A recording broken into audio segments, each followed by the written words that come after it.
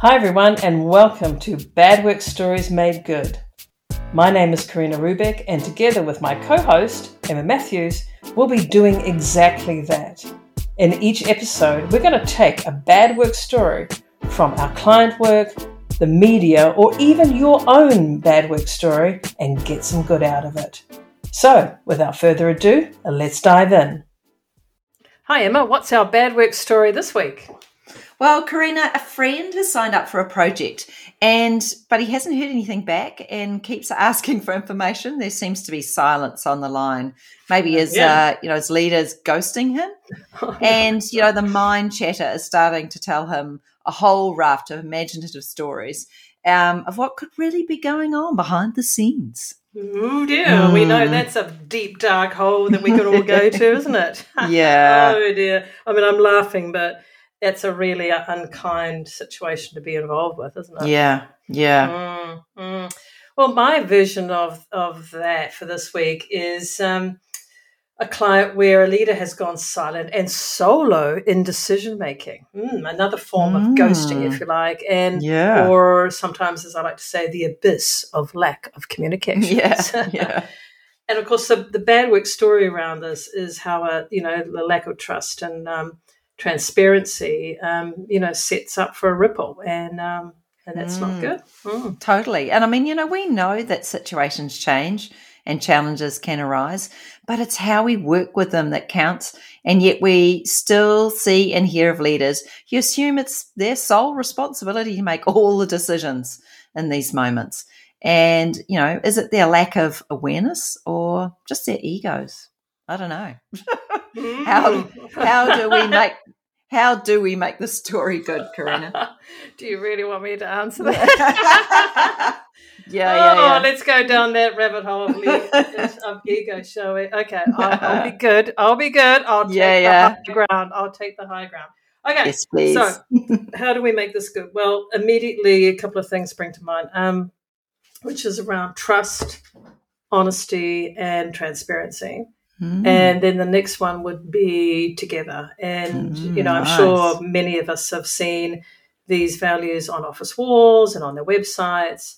And of course, we'll have your version of these, these words. You might not have together, or you might have team, you might have family, how these things show up in our personal life. And, and I think, it's for leaders, it's, what's going on that you can't be honest with people, and the transparency that you can bring to situations. And even if it's, I can hear people saying, about a leadership, there's loads, there's sometimes, situations where you can't be completely honest, confidentiality issues, leadership, like legal. There, I'm trying to spit that word out. Legal issues. Yeah. And of course, sometimes that's the case, but it's not always the case, right? And in your guys' situation, who knows? I mean, it could be something that, it's lack of attention, or it could be just they don't know. It's like most of the time it's just this frigging ego thing of, shit, I don't know. I've got to solve this myself. How do I do that? But if you're actually honest with people, you know, and just say, hey, I don't know the answer to that. Taking time. People respect that. Yeah, absolutely. People respect that. I can remember working with a leader in Egypt, of all places, and the CEO came in and just said, my God, I just told a group of leaders that I don't know the answer. And I can't begin to tell you how liberating that was, right? Yeah. And it was just like, that was just like a defining moment for him. Totally. Yeah, but back on this situation, actually asking yourself, like, that's the old thing, isn't it? Two heads are better than one. But in this case, I would say, let's bring the whole person intelligences in, right? How do we solve this together? And, you need to really believe that together is something that has value, right? I know, leaders who speak that, but actually don't believe it. They still think they are the one direct line to the correct answer. And that, the people who are really impacted by decisions, shouldn't have a voice. And I think that's bullshit, Totally. Yeah. Like trust that the group intelligence can actually lead you in that direction. And by that, I also mean your heart intelligence, your gut. How often, like you've heard something and you go, I heard something today and I thought, fuck, excuse me, I'm swearing too much. That really makes me sick. I feel sick when I read that. Yeah. It's just like a lost opportunity, and, just the wastage of that opportunity to get creative about solving things. Yeah. And even, to take a maybe potentially a more extreme view would be even my dog Rocky, who's lying at my feet, could give me some form of answer, right? Absolutely. He could run around, he could do something, he'd point me in a direction of something. Give you some inspiration, right? Something. Absolutely. Yeah. So yeah. I'm rambling on. Total magic. And, if your default is to go silent and solo, then, take this moment to wake up and see, the waste of energy that's going on around you. Get some support to stop it.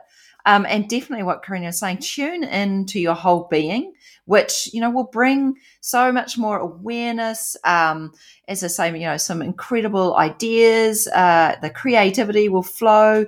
Add your care, remembering that, you're not alone. You've got others around you and they care for you too. So, this expands beyond that. And this is something that you can practice and learn.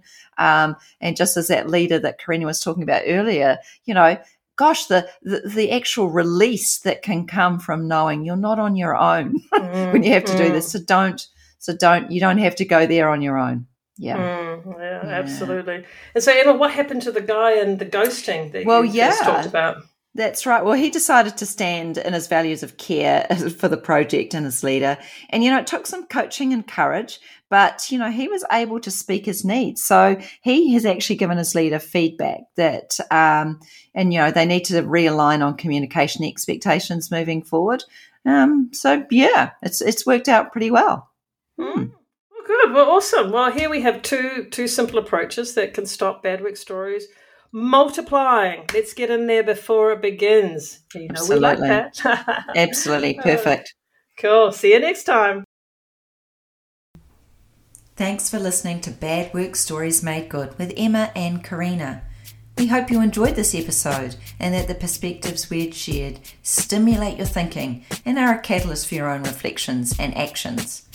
If you have a bad work story you would like to share, get in touch at help@badworkstoriesmadegood.com.